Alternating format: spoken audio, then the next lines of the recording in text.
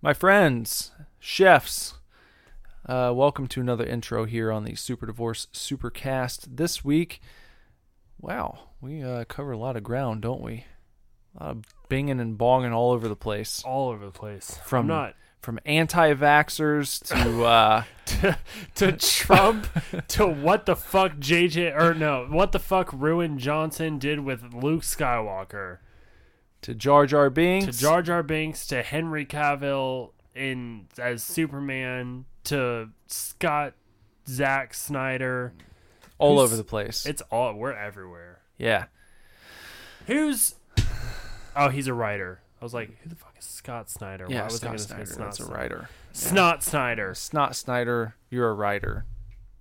He's good, though. Scott's good. Scott Snyder's good. What has Scott Snyder written? He did the whole New 52 Batman run. Oh, did he? Yeah, that was and Greg Capullo did all the art. That was really fucking good. All right. I didn't read much of the New 52. Well, Snyder... I was too butthurt. Snyder didn't write... He wrote Metal, didn't he? Or did he not? I've got it right here. Who is this? It looks like it was Snyder. Yeah, and He Capullo. wrote Metal. Yeah. I've not made it to actual Metal. I'm reading the Road to Metal, right, which was like a collection of various books that lead up to it. But no, Snyder's dope, dude. All right. Yeah. Okay. So Scott Snyder and Zack Snyder, but we talk about Zack Snyder, not Scott Snyder. We talked about a lot of stuff. Yeah. So prepare for a bit of a jaunt through various universes and concepts on this week's episode of the Super Divorce Supercast. Hey man, welcome to the Super Divorce Supercast. My friends, this is Nicholas Villars, one half of the synth pop duo known as Super Divorce. I'm the other half, Bender. What's up? Nothing. We're gonna drink beer is what we're gonna do first. We like to start the show with a little segment called Beer Me. I'm going to beer you right now. He's going to beer me right now. October Fuel, October Fire. Give me beer that I desire. There you go. There you go. We just got back from a Maristop. We did. Talked to good brother Alec. And he had a few new beers in this week, but we went with the Braxton Brewing Company's October Fuel. Hence the Metallica. Yeah. I listened to Metallica the other day on Spotify. I was just like, you know what? It's a good day. And I just put on the Black Album and just let it play. Is that your favorite Metallica album? Probably. Only because that's what I was introduced to. You know, that's what I started listening to. It's probably the only Metallica album I've ever heard front to back. Really? I think so. Wow, you need to go through You need to go through like a Metallica phase where that's all you listen to for like 6 months. Yeah. I listened to Master of Puppets a lot too, but Black Album was like... Have you ever delved into like Ride the Lightning or And Justice for All? I had And Justice for All. The Metallica albums that I owned myself were Black, Master of Puppets, Justice for All, and S&M. I think over the years, Ride the Lightning has become my favorite. Really? Mm-hmm. Yeah. What's the big song off Ride the Lightning? Because I probably know the song, maybe. You probably know For Whom the Bell Tolls. Yeah. I know that song. Is there an instrumental on Ride the Lightning? Yeah, I think so. Is it Call of Cthulhu, or don't they have another instrumental called Orion or something? Yeah. I'm bad with song titles. Hold on 1 second. Let me just reach back here into my collection.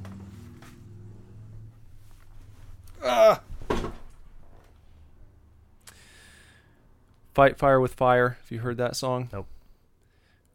Ride the Lightning. Maybe once or twice. For Whom the Bell Tolls. No, Fade. no. You probably heard Fade to Black. Probably. You'd probably know it if you heard it. Yeah. Trapped Under Ice.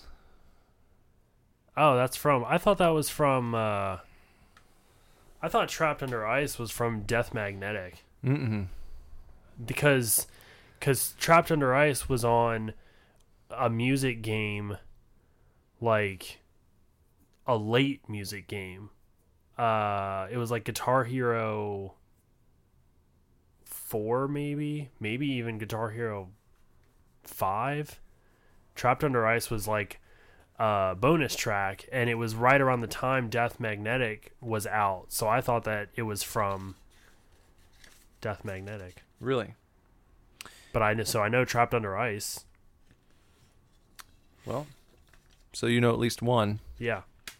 And then there's Escape. Nope. Creeping Death. Maybe. Call of Cthulhu. Call of Cthulhu is the good one. That's the Instrumental. Mm-hmm. I love that song. Do you like the S&M album? I do. I love it. I do. There's a song on there, No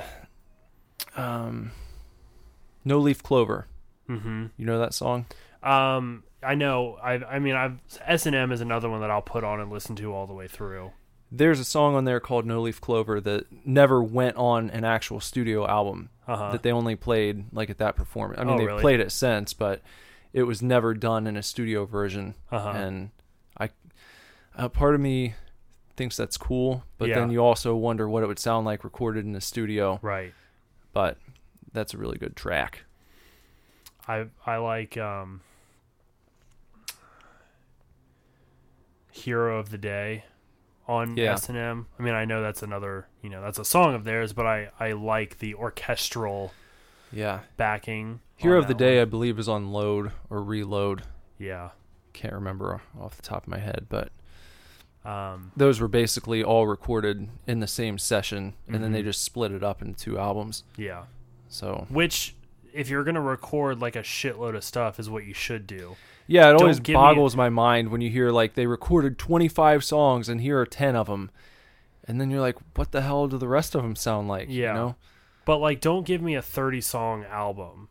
Or don't release an album and then at the exact same time release a special edition album that has like 30 tracks on it. It's like, I would prefer like split it up. Give me a 12-song album. Let me listen to it for a year or whatever, 2 years maybe, and then drop the second half of the same session. They did that with California from Blink. Right. And all the songs on the deluxe edition are great. So it's like, why didn't... that could have been its own album. Yeah, just why did exactly. Yeah, so it's like the Load, Reload thing is cool. It's not like they re-released all the Load songs with Reload and was like... Super Load or something like that. It was just it's Reload, and it's a new album, new songs, even though they were all recorded in the same session. It's like a new thing. Similar album artwork, whatever, but like they go hand in hand, but it's 2 different albums. Not everyone's going to know that, Exactly. I didn't know that Load and Reload were recorded at the same time. I knew that they were similar, again, because visually they look similar. They have obvious titles that pair together, but I didn't know it was all one session in a studio. Yeah. But that's the way you should do it. If you're that inspired and you're gonna record that many songs in a session, split it up. Don't give me a deluxe edition with 30 songs on it. Blink. What if they were just like, it's not deluxe, we just are releasing like a 30-track album? If you're a punk band and your songs are like 1 minute and 30 seconds long, yeah. Like, what about like a double disc album? That I feel like that used to be more commonplace. Even though it was rare, still you almost never see that anymore. No. I feel like people probably know it's like, well, we'll just release half of them and then we'll do the deluxe edition, which is dastardly, Yeah. But I guess if they're all really good, like the one Foo Fighters album from the early 2000s, the one where they got really huge there for a while. I feel like it catapulted them into like another stratosphere when they released In Your Honor. I think that was the name of the album. Yeah, I think I can picture it. But that was a double disc. Was it? Yeah. And it's really good too. But Metallica's new album was double disc, wasn't it? Mm-hmm. Because the songs were so long, they had to be split up. So it's not that they had an absurd number of songs. It was just they had long ass songs. Each track was really beefy. Right. like 6.5 minutes for every single song. Yeah. Yeah. All right. Well, should we? Yeah. After we were just like, we're gonna start with Beer Me, but let's actually talk about music a bunch first. Which is rare. We don't talk about music much on this podcast. We don't at all.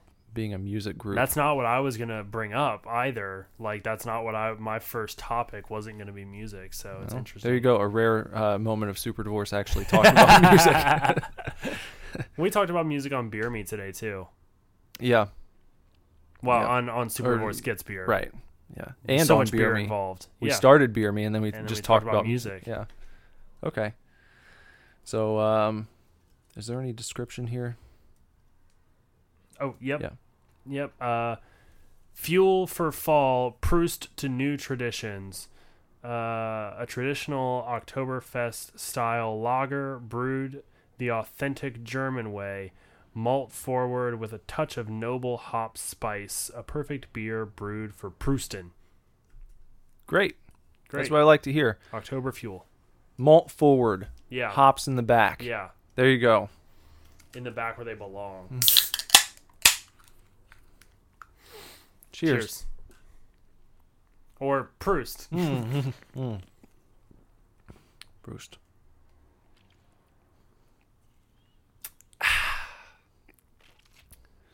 It's good. It's a very easy drinking Oktoberfest. A lazy river of an Oktoberfest. It is, but that's good. I like an easy drinking beer. Yeah. It's got a little bit of you get this tiny bit of hop spice at the back. Yeah, but it's at the back where it belongs. It doesn't blast you in the mouth. No. Right. It just kind of nestles on the back of your tongue. Yeah. And gives the sip a little extra kick. And but for the most part, it's very smooth going down. Now, a strange thing about this beer is the labeling they decided to go with here. This definitely, if you were just to see it from across the room, you would think this is a winter beer. You would. So it's got it's got sort of a white ring around the top, and what is this? It's is that baby blue? I suppose you could say baby blue. It's not quite robin's egg blue. No, it's not. It's not like your shirt. No. It is darker than robin's egg blue, but it's still very it's a joyful blue. It is joyful blue. Yeah. A little bit of a paradox because people often describe being down as being blue. Right. So a joyful blue, though. It's a joyful blue. And then you've got what you could mistake for snowflakes falling around the can itself. Really could. Yeah. Just but the white flecks. Yeah. Wouldn't it be strange if you found out that they kind of mixed up when they sent this to the printing press, when they having the cans made? Yeah. It was like, oh shit, that was supposed to be the design for the winter. And then their Christmas cranberry lager is all orange and white. Yeah. With leaves falling. Yeah. Yeah, we'll stay tuned and see if that happens. Pretty good though. It is good. Speaking of wintry things, I don't know if you saw this. I'm going to do a video about this later when we get closer to the holidays. I did clock that when I walked in the room. Yeah, I saw that at Walmart. It is a Lego Star Wars Advent calendar, which seemed like a very peculiar piece of merchandise. Yeah. Especially these days, because I feel like everybody needs to be so, careful about what side they're on. Yeah. And it's almost exclusively happy holidays and stuff, but it doesn't say holiday calendar. It specifically says Advent calendar on it. And I was like, oh, that's pretty bold. You don't really see stuff like that anymore. So yeah. I felt compelled to pick it up. I never have used an Advent calendar before, but I thought it was neat. Each day that you open the little door, there's a new Lego prize inside. Yeah. And it looks like you even get a Rose Tico in there somewhere. Yep. She's probably your Christmas gift. Oh, let's yeah. be honest. She's on there twice too. Yeah. Look at that. Save She's the on best for front last, and right? back. Yeah, Rose Tico. She's definitely probably the she's the big prize. I saw you pick that up. I found myself a Rose Tico the other day, finally. Well, it's not that I've never seen Rose Tico in the wild, but I've been out several times where, Jess is with me and she's like, "You're gonna get Rose," and I'll look at the price and it's like still $7.99. I was like, no. I was like, I've seen people posting Rose Ticos on Twitter for like 99 cents at some place, just like racks full of Rose Right. Tico at like Walmart. But I found one at Kroger for, what was it? $2.29. It's like, that's good. I'll pay $2.29 for Rose Tico. Yeah. Is Rose Tico the most hated Star Wars character ever? I think that she's been memed into a place of love now. You think so? At this Yeah. point? Yeah. Like, I feel like because of, she was so hated at the beginning that it like just, it flipped at a certain point, and now she's become like welcomed into the Star Wars fandom because like, I mean, not that her character is good. Yeah. Her character still sucks. Her character does suck. But it's like, we kind of feel bad for you, Rose Tico. Right. Because Rian Johnson did that to you. Right. And, and no one, I don't think anyone really hates Kelly Marie Tran. No, I don't either. Or Lone, as she's come out now and said. Lone? Yeah. Her real name is Lone. Loan. Lone Tran. She changed like what she's going to be known as? Yeah, she like revealed that her real name is not Kelly Marie, and she used that for like a Hollywood name because she thought Well, yeah, plenty of actors do that.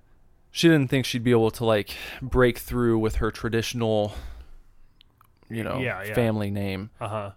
Lone Tran. Yeah, that's cool. And then I had an idea where all of her fans can call themselves the Lone Sharks. So we're sticking up for Rose Tico. Yeah, us we're Lone the Lone Sharks. Hashtag Lone Sharks. Or if you prefer, the transsexuals. Which I was going to say the Lone Trannies. The Lone Trannies, yeah. If you're, if you think that she's a cutie.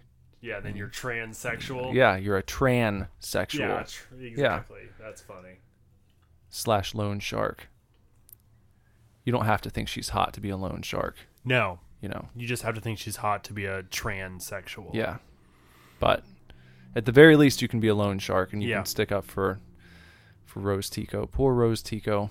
It's like she isn't a good-looking lady. If you've seen pictures of her. Oh yeah, no, I was going to say I'm a transsexual for yeah. sure. But the way they made her look in The Last Jedi, she's like not attractive, like a frumpy kind of just weird hair, like the weird. I think she was wearing a wig in that movie, because I think she said something about she may have been. Not wanting to wear wigs when she moves forward in her film career and all this kind of stuff. And it's just like, I don't know, what's wrong with you, Rian Johnson?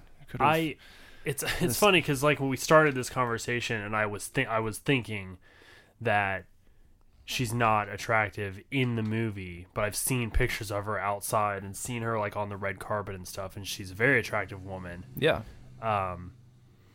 And I think it's around the time you said nobody hates Kelly Marie Tran. I was like, they shouldn't, because she's pretty. Yeah. And there's I've heard the point made where it's like the first time that you see her in The Last Jedi, she's just like got like snot running down her face and kind of blubbering, and it's right out the gate, and then give a bad her impression. Outfit is not flattering. Because it's like a big potato it's a sack. mechanic outfit, but but still throughout the entire movie, the whole time, you're gonna give this poor girl like a potato suit. When they went to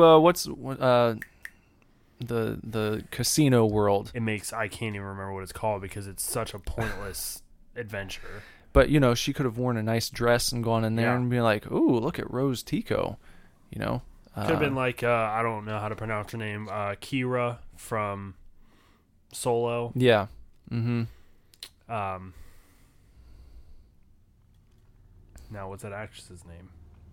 Fuck. Can't remember the actress's name. Emily. No. God damn it. Emilia Clarke. She's also very pretty. You don't have to make the women unattractive in Star Wars. No. You know? Leia was in a goddamn slave outfit, for Christ's sake. Like, I don't know.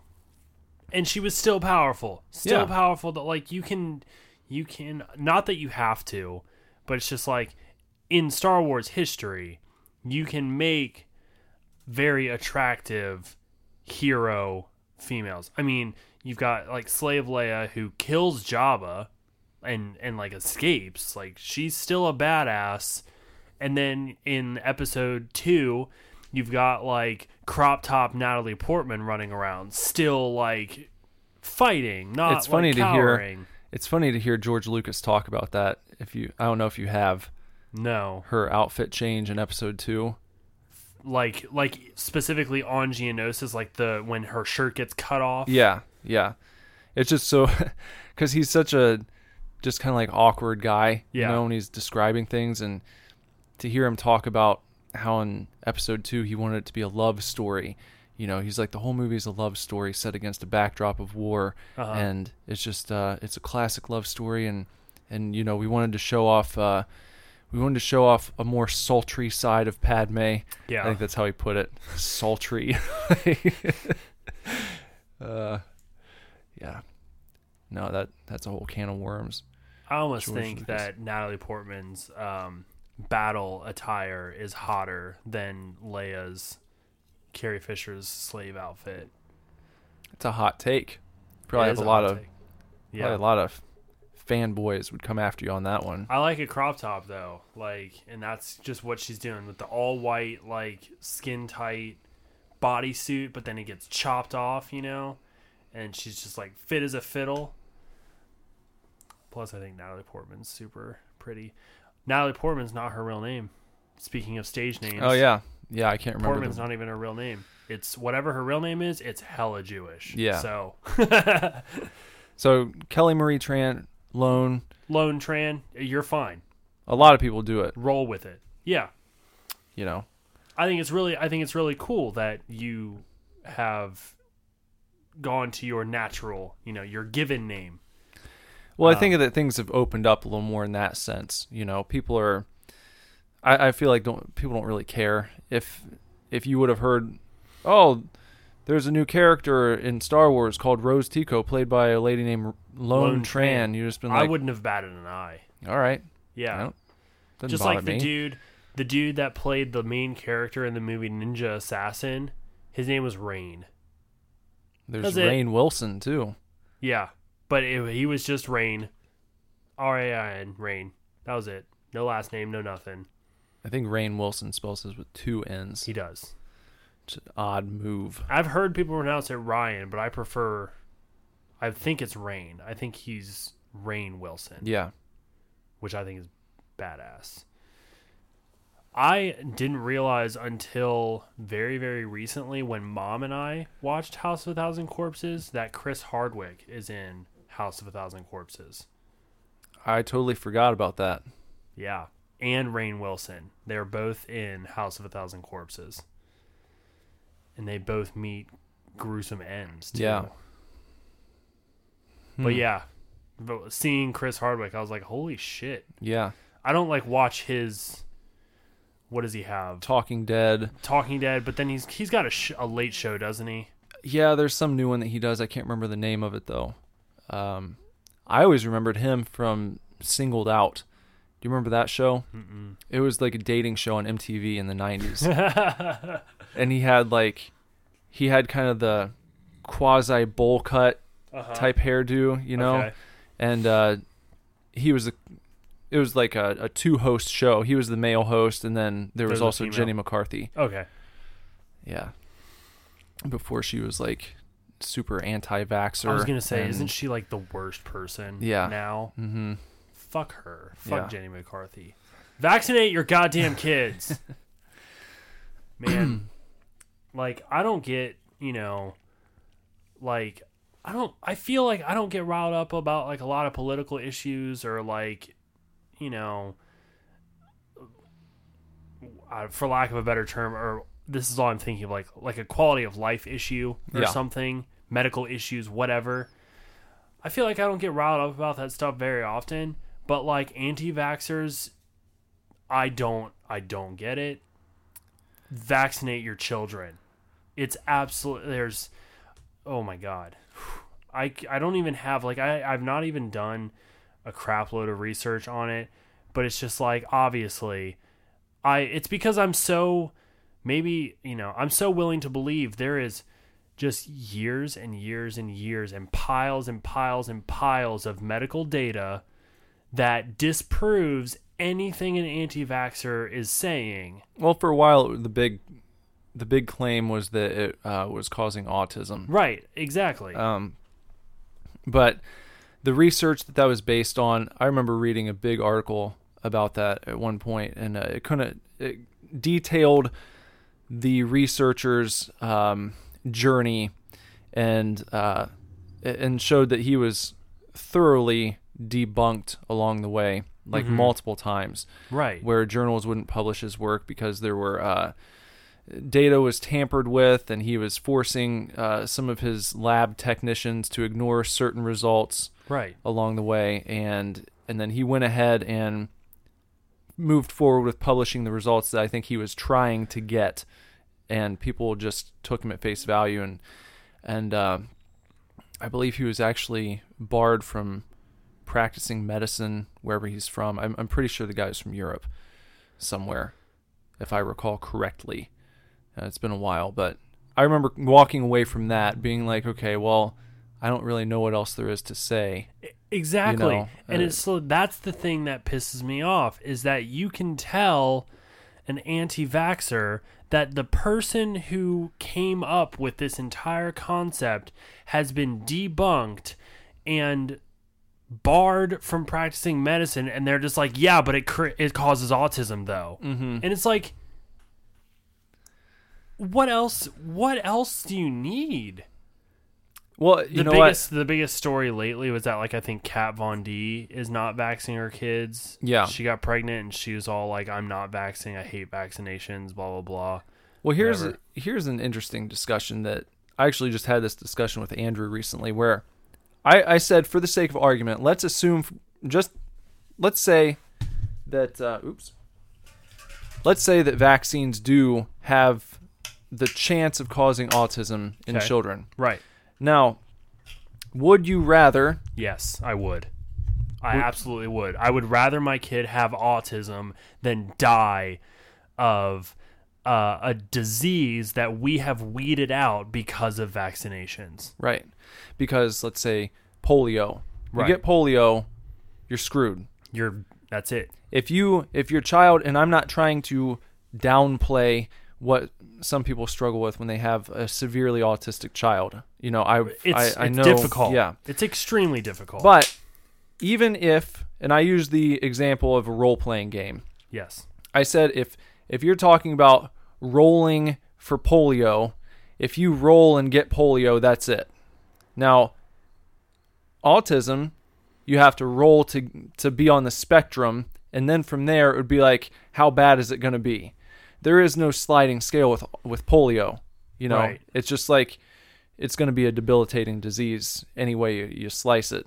So, and the same goes for other things that we've eradicated over the years. Right, measles and just all the other diseases that vaccinations prevent. So if you look around at all the people who do vaccinate their kids, and you see that the overwhelming majority of them are not having autistic children, I feel like you would want to take the chance. Even if you believe vaccines might cause autism, it would be better to have a kid who's on the spectrum than a kid who's going to contract an illness that could have been prevented had you gone ahead and done what you probably should have to begin with. And they're putting other people at risk. Yeah.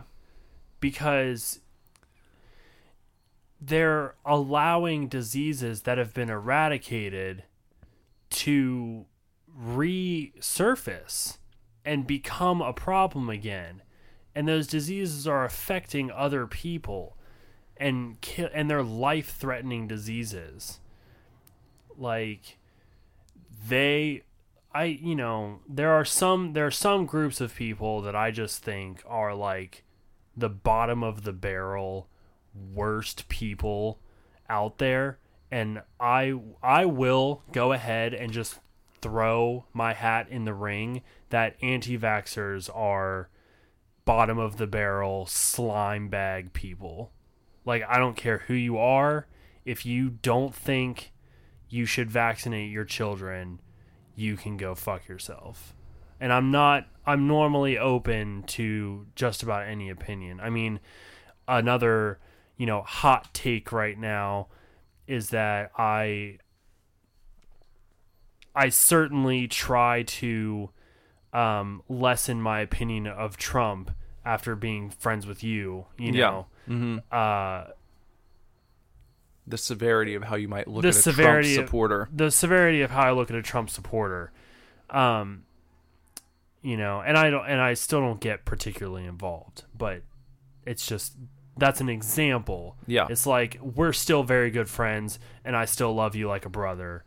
I don't care. And I'm willing to talk to you about it. But like, if you were sitting across from me right now and you were just like, oh, I'm not going to vaccinate Emerson because it causes autism and like other people's health is not a concern to me and blah, blah, blah. Like, I feel like we'd have a real problem in our friendship because that's just absolutely ridiculous. Well, the question is then, should people be forced to do it? I just don't think you should have to be forced. No, you shouldn't have to, but like, it's such an obvious, to me, it's such an obvious good idea,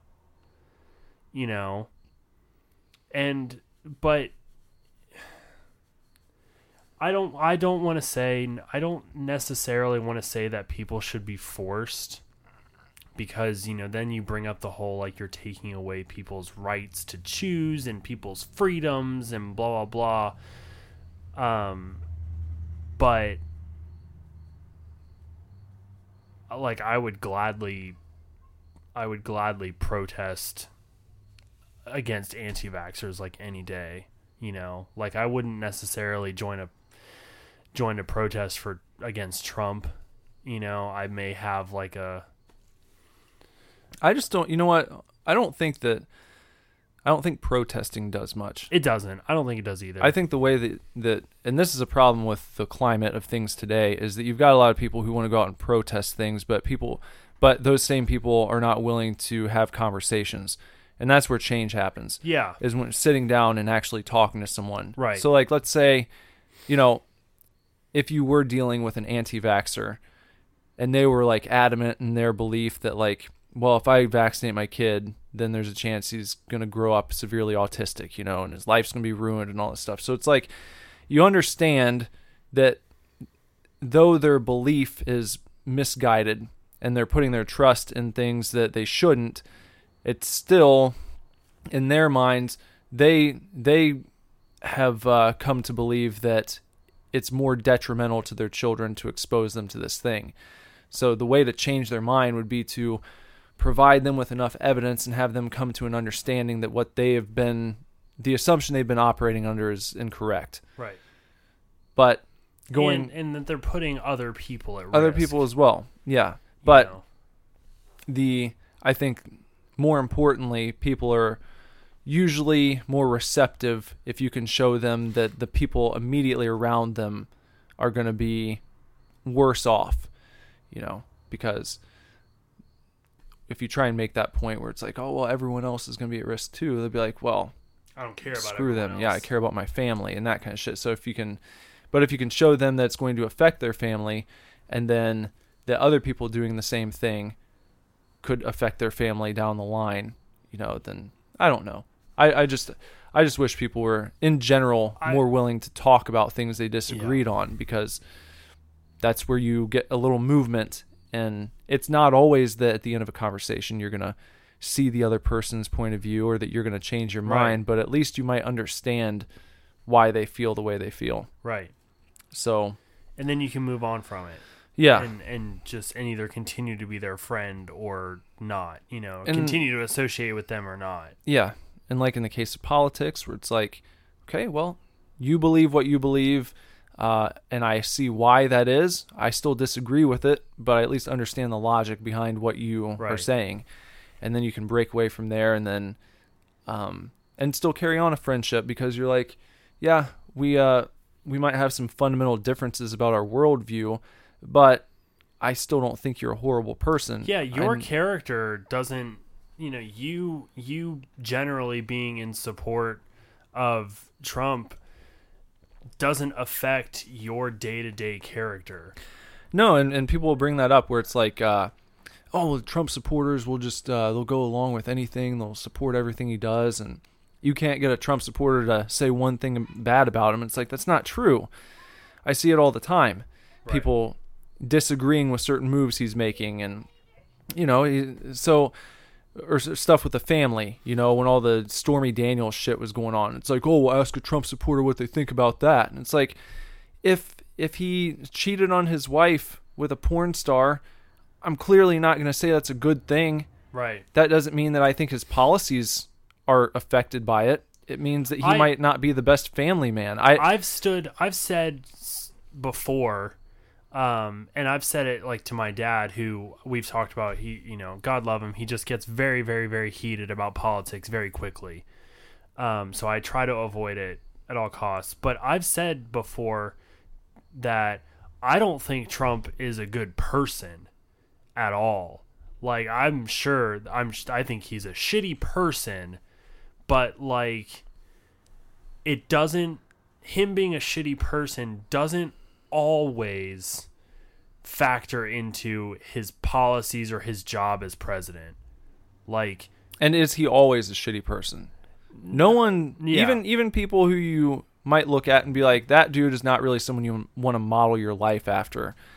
Yeah. Will still do things that are commendable, at times. So I think, in my limited knowledge, I think Trump's he's pretty garbage, but like,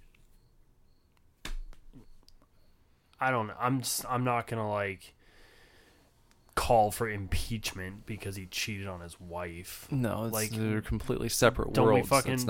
Don't we talk about? Haven't we all pretty much accepted and joke about that JFK slept with like Marilyn Monroe a bunch? And the whole Bill Clinton deal. Clinton thing, and now Bill Clinton's been memed into love pretty much. Like, I'm sure if you go through the life of all politicians, you're probably going to find some skeletons in the closet as you go along, and that's the thing, is that it's just like, I just think politics in general, you have to be a fairly shitty person to even be successful in politics. You have to step on other people. You have to, sort of go behind people's backs. You have to sacrifice, your own beliefs at some point. At some point, you sacrifice or you compromise a certain belief of your own to make the majority happy, to get you where you want to go. Like, I'm sure, like, everybody loves Obama. He was an eloquent speaker. He was, his wife was just generally very nice and seemed very supportive, and she tried to do a lot of good, and she was always appearing and blah, blah, blah. And he was also kind of like hip and cool, like a younger president and whatever. But like, don't tell me that he didn't get to the presidency without like fucking somebody over. No, I mean, everyone was talking about how his presidency was completely scandal free, and that's just not true.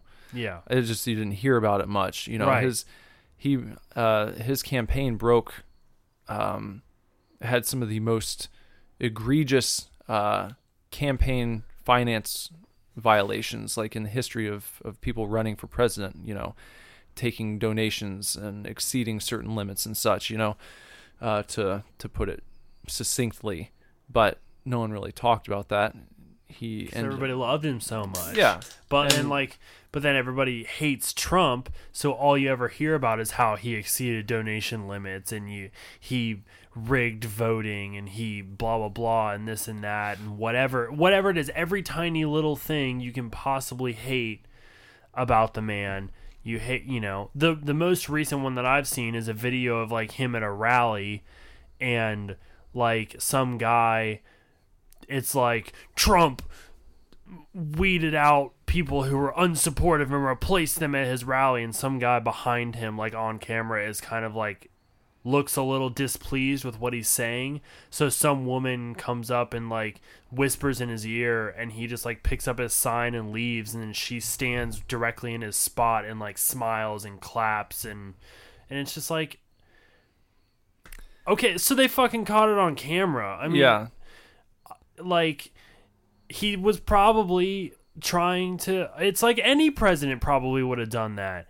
Anybody that's standing behind you at your rally, where you're trying to appear as positive as possible, and they're, like, making weird faces and, like, looking very disapproving, you're gonna get replaced. Yeah, that's not surprising. I mean, that shit is... It's not just like they're out there doing that for fun. They're trying to show people their support and get other people to buy into it, And it's like, I don't know if you've ever seen this picture, but it was like it was from one of Hillary's rallies during the 2016 campaigns, and the camera is on her and she's standing at a podium and you see all these people behind her. And it would give you the impression that she's in like a big, like there are just people packed into this place. And then there's another camera shot like further behind her, and it looks like almost like an empty airplane hangar or something. And there's just a small little section of seating put up in one spot where people have like crammed together, and the rest of the place is like empty. And it's like that. It's just tricks that they do in the media to try and present a certain story, present a narrative, and get people to go along with it. And right, like going along with that, it's like you almost can't trust like anything nowadays, because the other day I was talking to my mom and she was like, "Oh, did you see that the trailer for The Nun was like removed from YouTube?" And I was like, marketing, hands down. Like, I was scrolling through Facebook and I saw, "We can't show you the trailer for The Nun because it's too scary for audiences." I'm like, no, that's the trailer. Yeah. Is that you said it's too scary. Nothing happened. Right. Nobody contacted you and was like, you can't show this trailer. Like, it's a rated R movie. You can show all kinds of shit on YouTube. I've seen all kinds of shit. I watched a movie. I watched a short film on YouTube the other day, directed by the guy who directed Hereditary, about a son who was in love with his dad, and in the movie they didn't particularly show it, but just context wise, in the movie the son rapes the dad, and it's like, if you can watch that on YouTube, you can watch a fucking trailer for The Nun. So as soon as she was like, "Oh, did you see that?" I was like, "Oh, Mom, that's marketing. That's just, they're just trying to get you to see the movie." I was like, and that's kind of how I feel about like politics. It's just like, oh, that's just marketing. They're just trying to make themselves look good. Mm-hmm. And you can't, no president has ever not done that. No, that's the politics game. That's it. You're politicking. You're trying to get people on your side. Which is why, I try to have an open view of Trump as a president. I don't think that he's a very good human, but I don't necessarily think that like everything he does as president is worthy of impeachment. No. It's not like he's never whatever. My thing is, like, you can look back. He has done good things for people, just seemingly out of the goodness of his heart. You know, I think in the late 70s or early 80s, there was a famous skating rink in Central Park in New York, and they had been trying to get this thing redone, renovated for I think like 8 years, and they like started the project. They started the project, tore the rink up basically because some things needed fixed, and it was like stop start for like 8 years, and it might have been longer than that. And he like apparently walked by this every day when he was going to work. And so one day he was like, I got sick of this thing not being done. And he's like, I just went to the city and I was like, give me however long. It was like 6 months or something like that. He's like, give me 6 months and I will use my money and I will get this finished ahead of schedule and under budget. And he like had to haggle with them for a while, but finally convinced them to allow him to just take this project on. And it was done like 3 or 4 months later, like completely finished.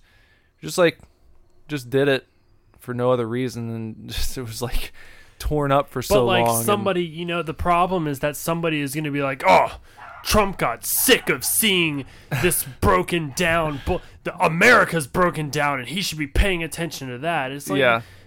He did a nice thing. Yeah. Why don't you just say he did a nice thing for somebody? Yeah. For like the good of the park. Mm-hmm.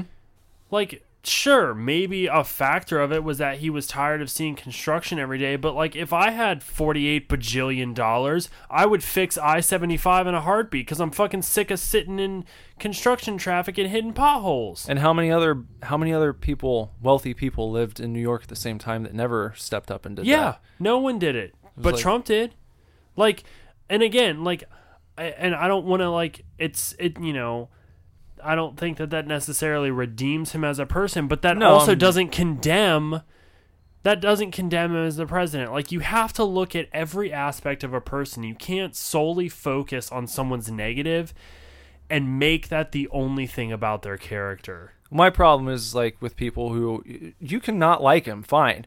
I can understand why people might not like him. Yeah. You know, he's got an abrasive personality. If you're not on his side, I can admit like the things that I laugh about would probably piss other people off because I can see him getting under people's skin. It's like if you're pulling for the guy, you think it's funny.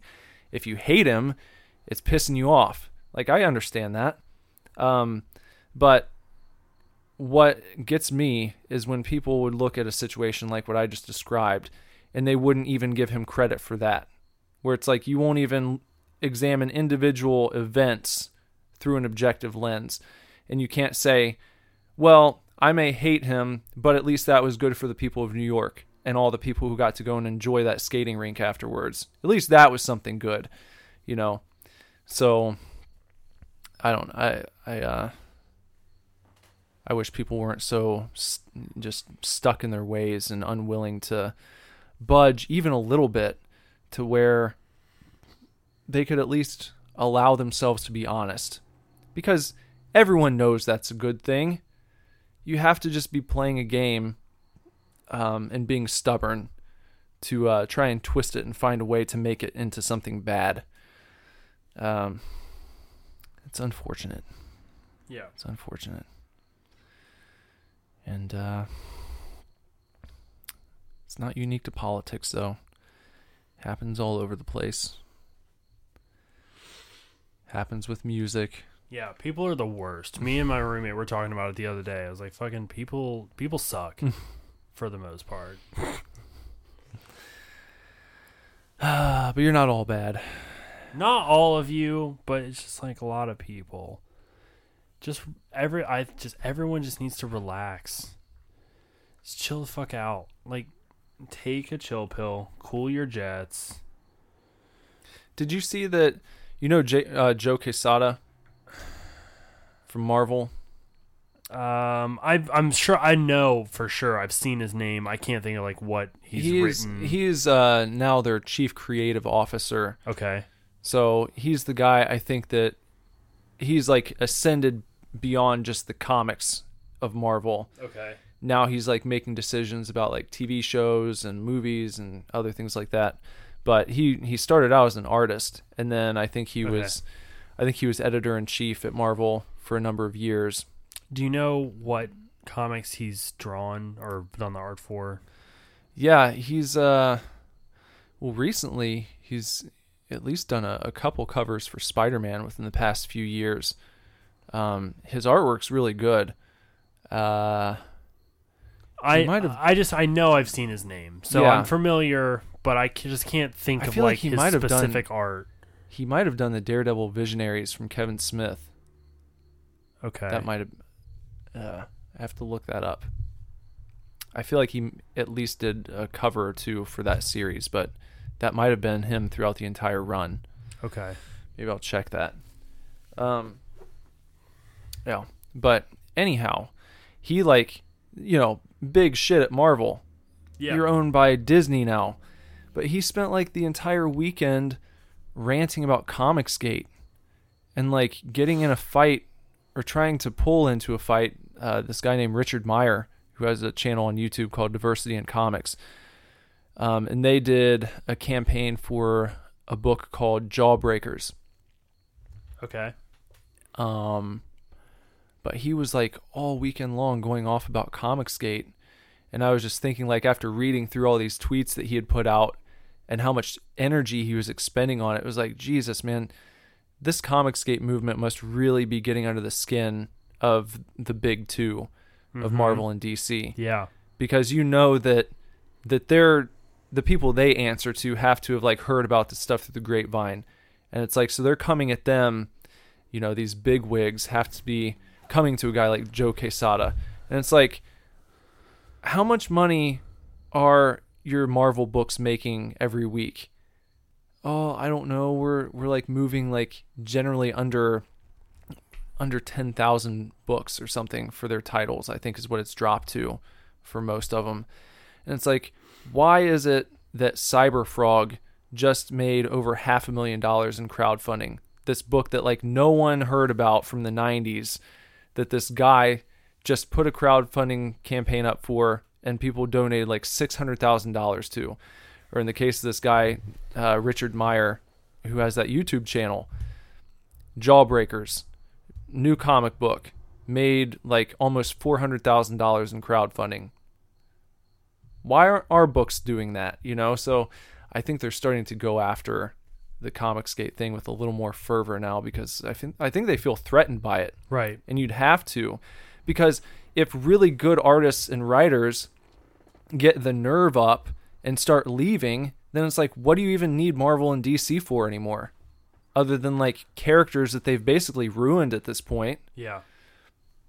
So it has to be a troubling time for them. Yeah, I'm definitely like, Marvel movies are better than the comics easily now. I wouldn't be mad if Marvel stuck to making movies, because I almost feel like Marvel's cinematic universe mirrors what comics like used to be. But now they're talking about moving the comic approach into the MCU. Like, that's the idea, is to start phasing out the characters that everyone loves about the Marvel Cinematic Universe and like replacing them with like second tier, more diverse characters. So you're going to sink the movies too if you end up doing that. Yeah.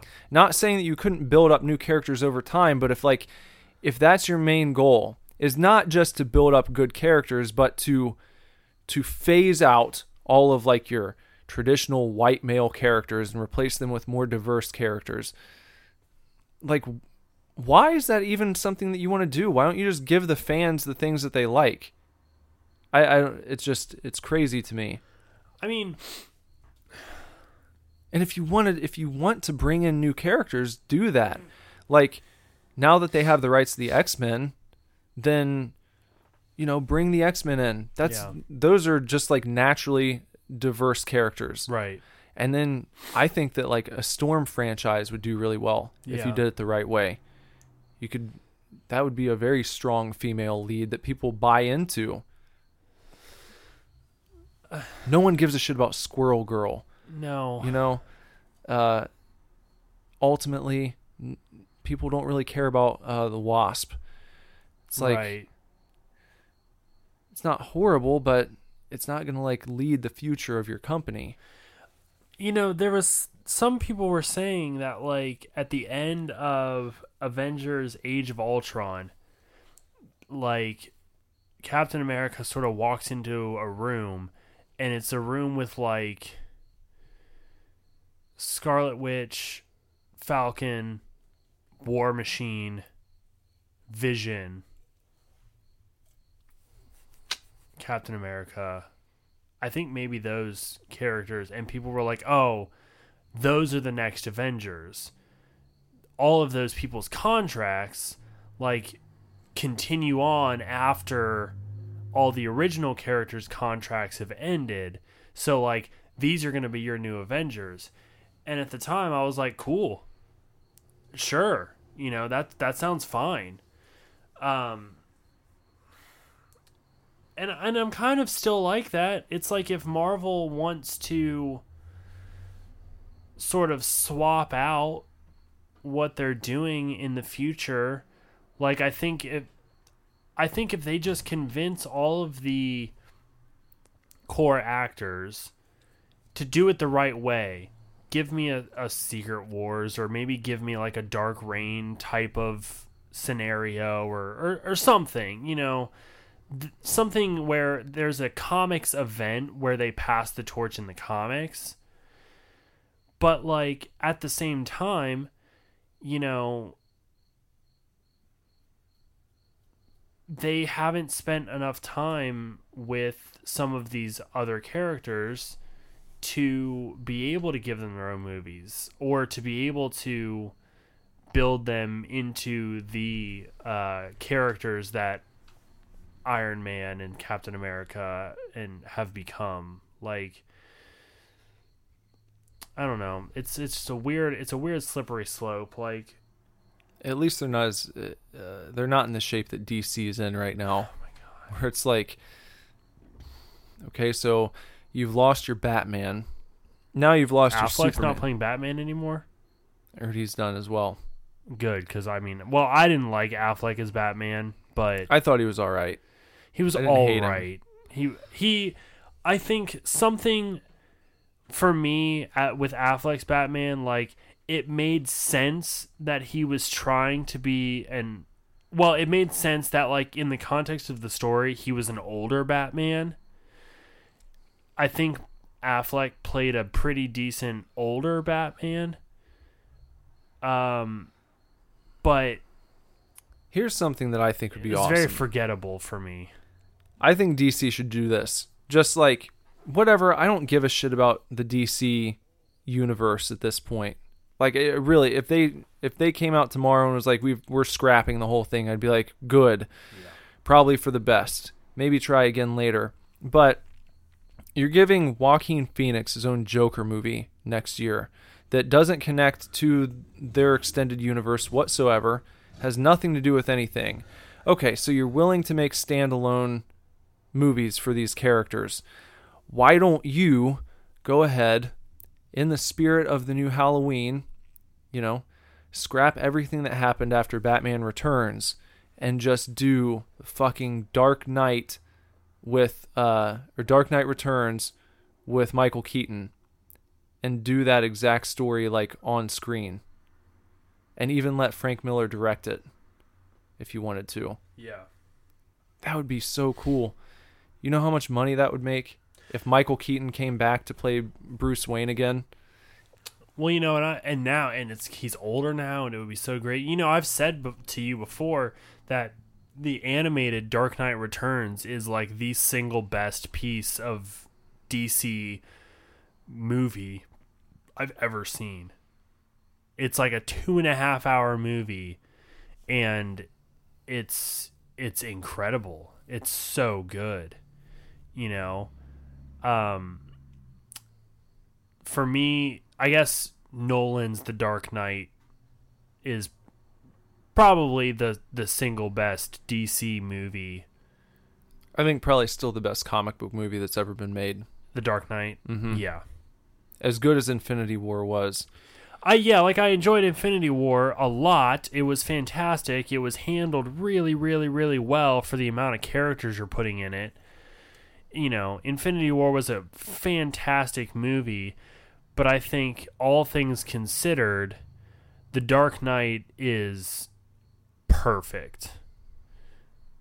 Just when you consider everything that Batman is as a character, everything the Joker is as a character, you know, The Dark Knight is just a perfect movie based on its source material.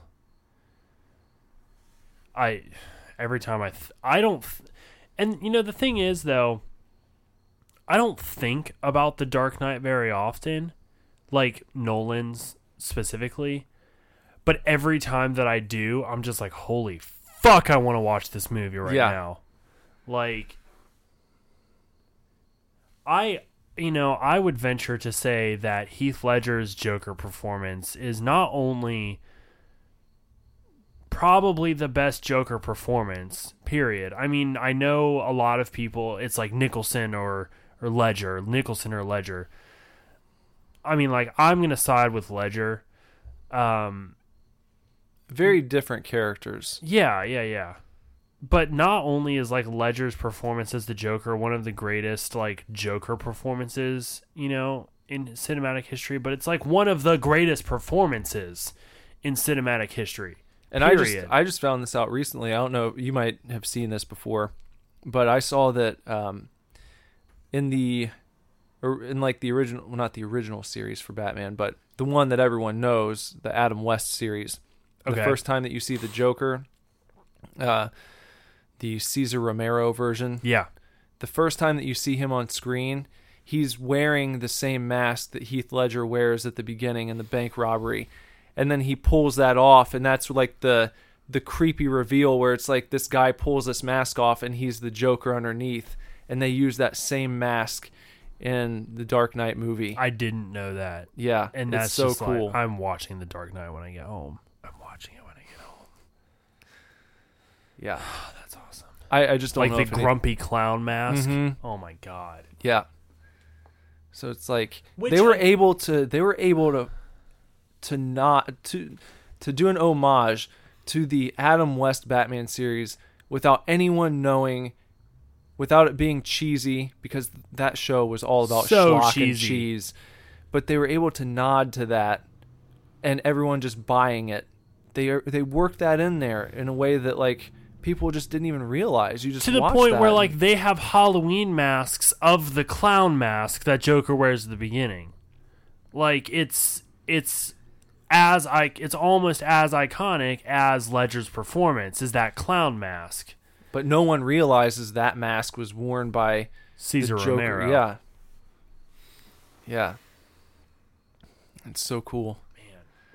Man. I really do think Nolan's Dark Knight is like, it's probably, you're right, it's probably far and away the greatest comic book movie that's ever been made.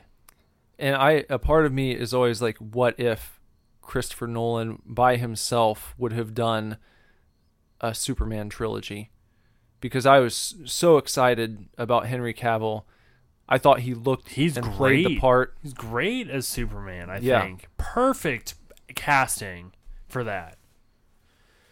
And now the rumor's swirling that Michael B. Jordan will be replacing him, because he's just announced that he's not coming back. So it's like, I think the only way they can save themselves is to announce that they're scrapping everything. They keep, like, failing at the box office and sort of, like, tumbling down, and things, you know, they put out these movies and the fans don't react well to it. At this point, the only way they can save their cinematic universe is to be like, okay, we're starting over. It's like, cool. Yeah. Do that. I think that what's holding them back, though, is maybe the success that Wonder Woman had. Right. That's because the then thing. It was like, then it's like your spark of hope. But if you want to keep Gal Gadot or whatever in that spot, then just, like, welcome her back into your new universe, because I thought she did a great job. She was fantastic. Yeah. Gal Gadot is like the perfect Wonder Woman casting. Loved it. The movie is great. Although, even still, I will say, like, what the fuck was up with, like, the CGI Ares at the end? Why could you see his face under the mask? Why did he still have a mustache? Like, that threw me off when I was watching the movie. It's a great movie, but, like, the end happens and Ares comes and whatever, and it's, like, still that actor. I don't know his name. But it's like still that actor underneath the the helmet, and you can see his mustache and stuff, and you're like, he doesn't look threatening at all. Make him look godlike, demonic. Don't give him a face. Just give him the helmet of the suit of armor or something. Like, because it just looks corny to have a mustache wielding face underneath that like badass armor. Like, the movie was incredible, like, up until then. I was like, that looks dumb. Yeah. Bad decision right there.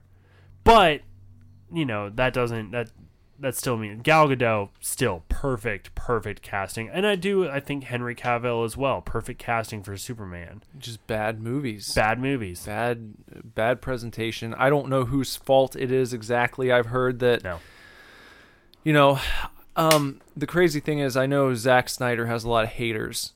I am not a Zack Snyder hater. I feel like there has to have been something behind the scenes going on where I've heard that he's never been able to completely realize his vision.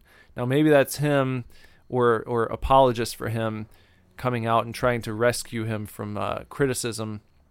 But it's like I've seen him do decent work before. I liked his Dawn of the Dead. I liked Watchmen. 300 is amazing. 300 is amazing. Watchmen is also up there as one of the greatest comic book adaptation movies. Well, I remember I read Watchmen for the first time, and it was a really sort of synchronous event because I had been hearing about it, from a few friends, and I was like, yeah, I'll go and check that out. And I read it. And right after I got finished reading it, I was like, oh my God, it would be so cool if they made a movie of this sometime. And I remember getting on IMDb or just searching like Watchmen movie, and I saw the page come up for it. And it was like, they are doing a Watchmen movie. Holy shit. Like, I didn't realize. Hello. Yeah. But it lined up like right with me finishing the graphic novel. I found out that they were making a movie, and I followed the production. I went and saw it when it came out, and I remember just being blown away. I was like, that was, except for the ending, right? That was like my gripe with it. Other than that, casting, the look and feel of it, I thought they nailed it.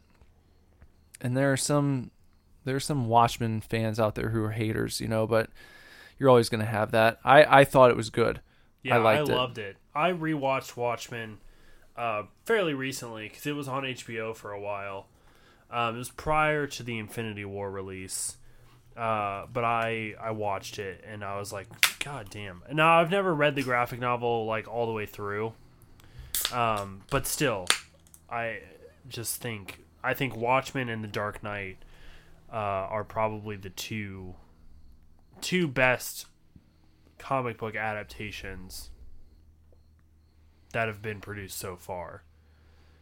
That's why Zack Snyder's work on the DC universe has been like a head scratcher to me. Because I'm like, what happened? Yeah, why did this suck so bad? He did Man of Steel, right? Yeah. Yeah. Which I hated. Yeah. I was so disappointed when that came out. And the only saving grace was the fact that it came out on the same night as the original Last of Us. Last of Us came out on the same night as Man of Steel. And I went and I had picked up Last of Us right before we went to the showing of Man of Steel. And, and then I watched it and it was like, oh my God, like just 15 minutes in, it was just, I didn't know what the hell was going on.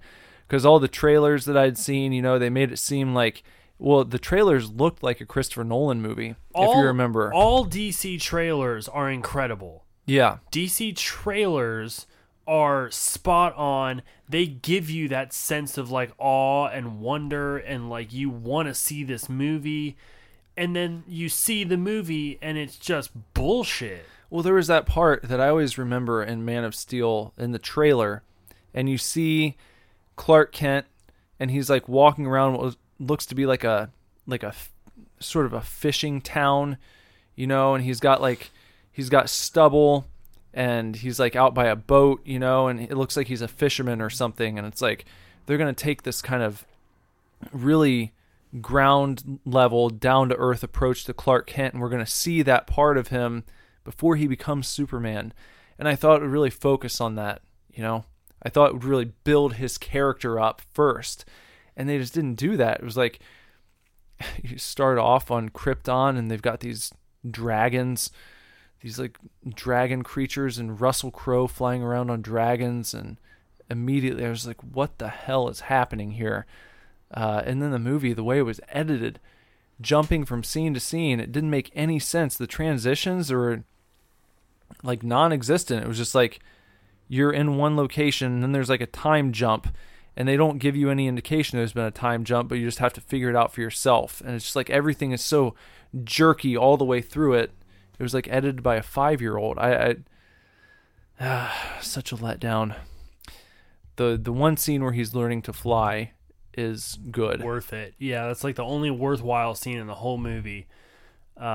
Because that scene gives you the feeling of awe and the inspirational feeling that you like get from the trailer. But then the only time that feeling is relived in the movie is when he's trying to fly. Yeah. Which you need, that, like it or not, that is Superman. Superman is always going to be the character who is about hope, who's like incorruptible, truly, not in the way that Bruce Wayne is. I mean in a way where it's like he's like white bread almost to a fault. He's boring in that sense, but that's the character that he needs to be. There aren't many of those characters left in the world in general. So it's like, I think it's good, even if you don't like Superman, I think it's good to still have at least one character who represents that, who represents what Luke Skywalker used to represent, where it's like that kind of eternally optimistic mindset where it doesn't matter how bad things get. He's going to show you that you should never sacrifice your morals and your ethic and what's right in order to win. He's always going to be true to himself, which is what he thinks is most important, so he can show an example of what other people should aspire to. I think he understands that and shoulders it, which in that sense, it's a little more complicated than just like, oh, he always does the right thing. It's like, maybe he doesn't always want to do the right thing, but he understands what's at stake. No one else is doing this. All the other characters operate in shades of gray. Superman is the one guy who's like always doing things by the book, kind of, you know. That has to be his character. Yeah. That's who he has to be, because that's who he's always been. You know, like, we talk a lot about like people messing with established characters, and it's just you can't do it at some point. At a certain point, you can't fucking mess with established characters. Look at what Rian Johnson did to Luke Skywalker. Luke Skywalker was such an established character, and then Rian Johnson was just like, oh, well, let's make him this old crone who, like, considers killing his own Padawan because he's, like, really strong in the Force and shit. Like, no! Luke Skywalker wouldn't do that. That's not the character that we've established over the last 30 years. So, I mean, you have to... Fan service is leaving the integrity of characters intact. You know, it's not just fan service though. It's about writing the characters properly. Right, for who they are, for who they were created to be. You get into a little bit of a metaphysical discussion when you talk about this stuff, because like, well, Luke Skywalker's not real. That's just a character that someone made up one time. And it's like, well, is that 100% correct? You know, over the course of time, people start to understand who a character is, even if they're not here in the real world. It's like when Luke Skywalker went to kill Ben Solo in his sleep, it's like people all across the world had this like reaction to recoil at that scene, where it was just like something felt wrong about it, where it's like, no, I know this character. It's not just silly fandom either. It's like people really look up to Luke Skywalker. People have talked about that before, where it's like you see bumper stickers. What would Luke Skywalker do? Well, if Luke Skywalker is not real in any capacity, how could you even ask that question? It's because you have a formulation in your mind of the things that Luke Skywalker stands for. He is a certain type of person. He's built himself up that way over a series of movies and extended universe novels, or legends novels at this point, and comic books and all sorts of things over the years. People know what you're talking about when you say Luke Skywalker. And when you say Luke Skywalker, previously it never would have entered your mind that Luke Skywalker is the guy who goes in and tries to assassinate his nephew in the night, right, because he senses something off about him. Right. Even if you're a fan that has only seen the movies, even if you're not a fan and you've only seen the movies, it doesn't make sense, because Luke Skywalker spent 3 whole movies trying to redeem his father from the dark side and succeeds at the end. Like, he brings his own father back to the light just before he dies. You can't tell me that 30 years later, 15 years later, whatever the actual timeline is, you know, he's going to take on a Padawan, see the dark side in him, and just be like, well, better kill him. It just doesn't make any sense at all. You know, never, and seemingly never addressing it with him either. Because why not that? Wouldn't that have been interesting, where you get an interaction between him and Ben, and he brings him to the side and he's like, I noticed something in you. Hey man, you feel a little dark. Yeah. You know? Yeah. I'm concerned. I just want to bring this to your attention. These are feelings that you need to understand, and you need to avoid these. Do what you have to do to keep these feelings in check, so to speak. And he could even, you know, recall the time where he's got Vader down and he's just like swinging away at him, you know, and it's like that's when the dark side's coming through a little bit, you know. And cuts he's like, his hand off. Yeah. He's like, I know what it feels like. I know what it feels like to feel what you're feeling. He'd be able to empathize with him. It's not like Luke's never had the urge to go to that place. That's multiple times in the movies, not the expanded universe, not the novels. In the movies, he flirts with the dark side in the cave on Dagobah. Yeah. And then he flirts with the dark side when he's fighting Vader and the Emperor on the Death Star. Like, these things come through. He's susceptible, but he overcomes. And that's what makes him the character that he is. Because, like, he understands what it's like to feel anger and to feel rage and to feel like you're so right in your thinking, but then he always is able to work through that and find his compassion and like find his forgiveness. And you know, you see that in 2 movies, like, and then that's all it is for all of the books, you know. I mean, I haven't read every expanded universe novel, old expanded universe novel. Legends. I refuse to call it Legends. It's the old expanded universe. You know, but every novel that I have read, he is the consistently good character. He's the one who the Sun Crusher, I don't know if it's called this, but I'm calling it this. The Sun Crusher trilogy is a good example. He finds a Padawan or a student to join his school who ends up, sort of veering to the dark side for a while, and he eventually redeems him. But that's just Luke Skywalker's character. He's all good. It's like they don't even tell you anything that Kylo did particularly. Right, he just senses the dark side. Like, what the... Really? Right. That's it? That's all it took for you to try to assassinate your nephew in the night? Is sensing a little bit of the dark side? Like, how many people did Darth Vader kill? How many people did he murder in cold blood? And you brought him back.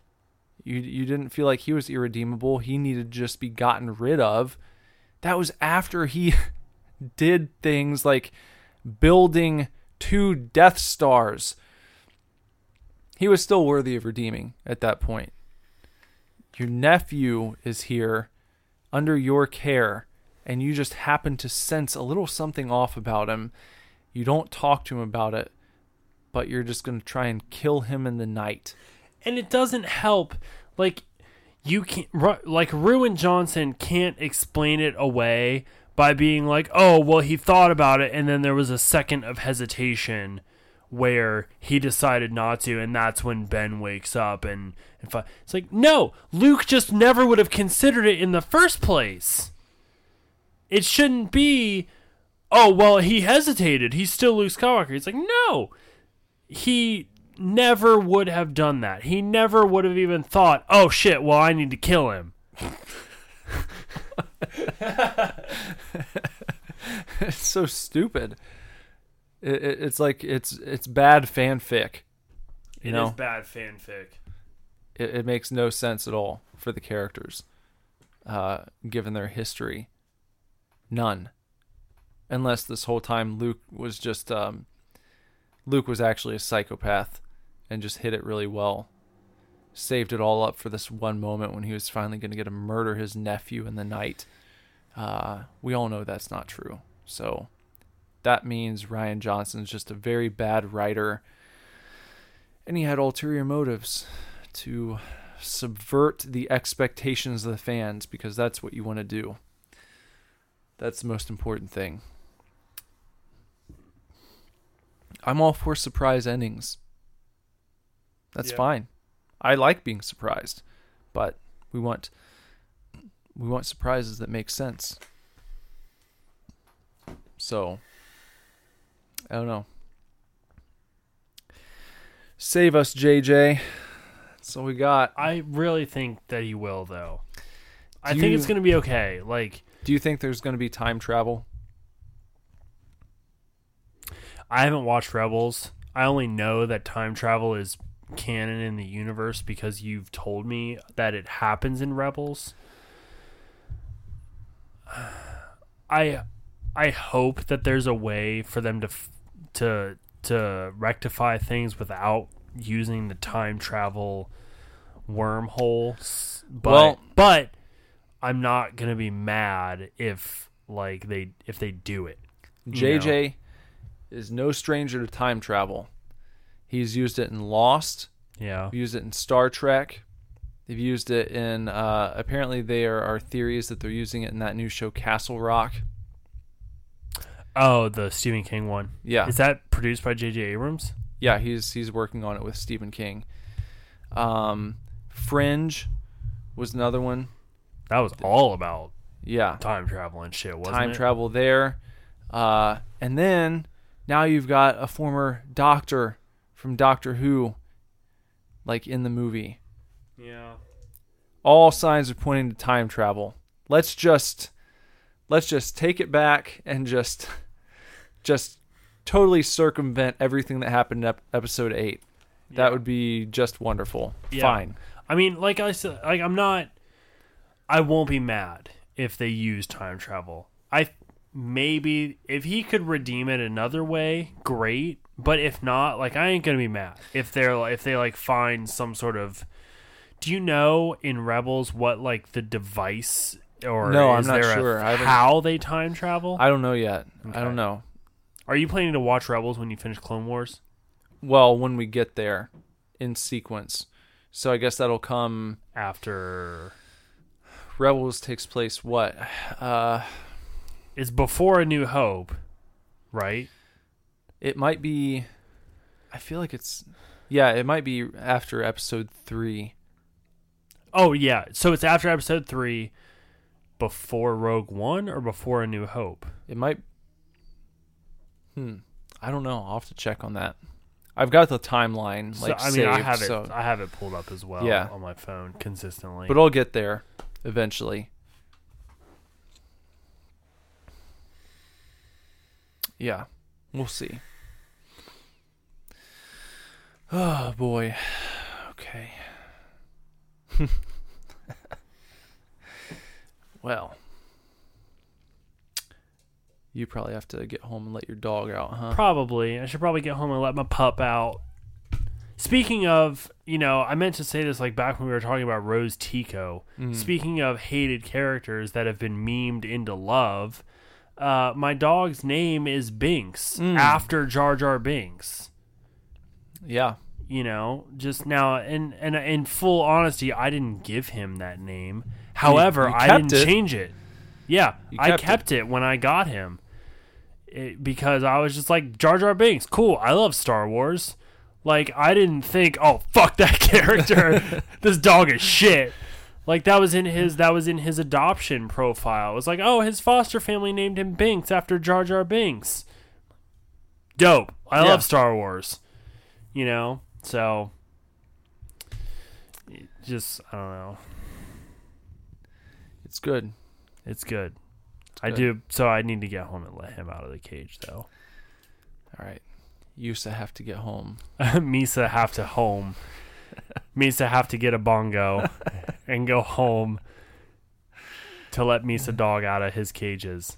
He needs his doggy poodoo. Yeah, he needs his doggy poodoo. Perfect. Doggy poodoo. All right, well, stick around for the outro. We'll be right back. All right, so there you go. There you have it. A bit of a mixed bag this week. Yeah, man.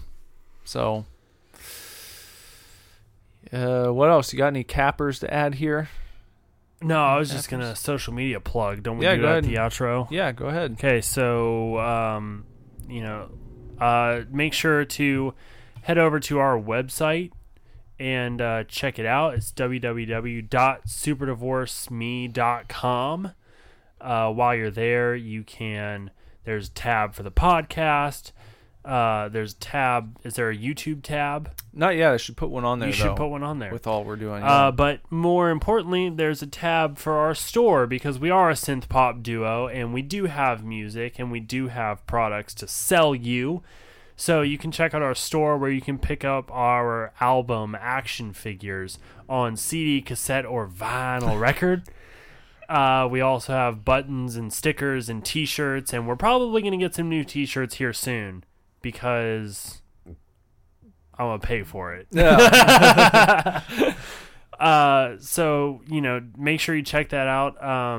And then we both are on, before we move on to our personal pages, Nicholas over here goes live on the Super Divorce YouTube every single day. Yeah. Haven't missed a day in almost 3 months now. Haven't missed a day in 3 months. So that's what you can look forward to if you just head over to youtube.com/superdivorce.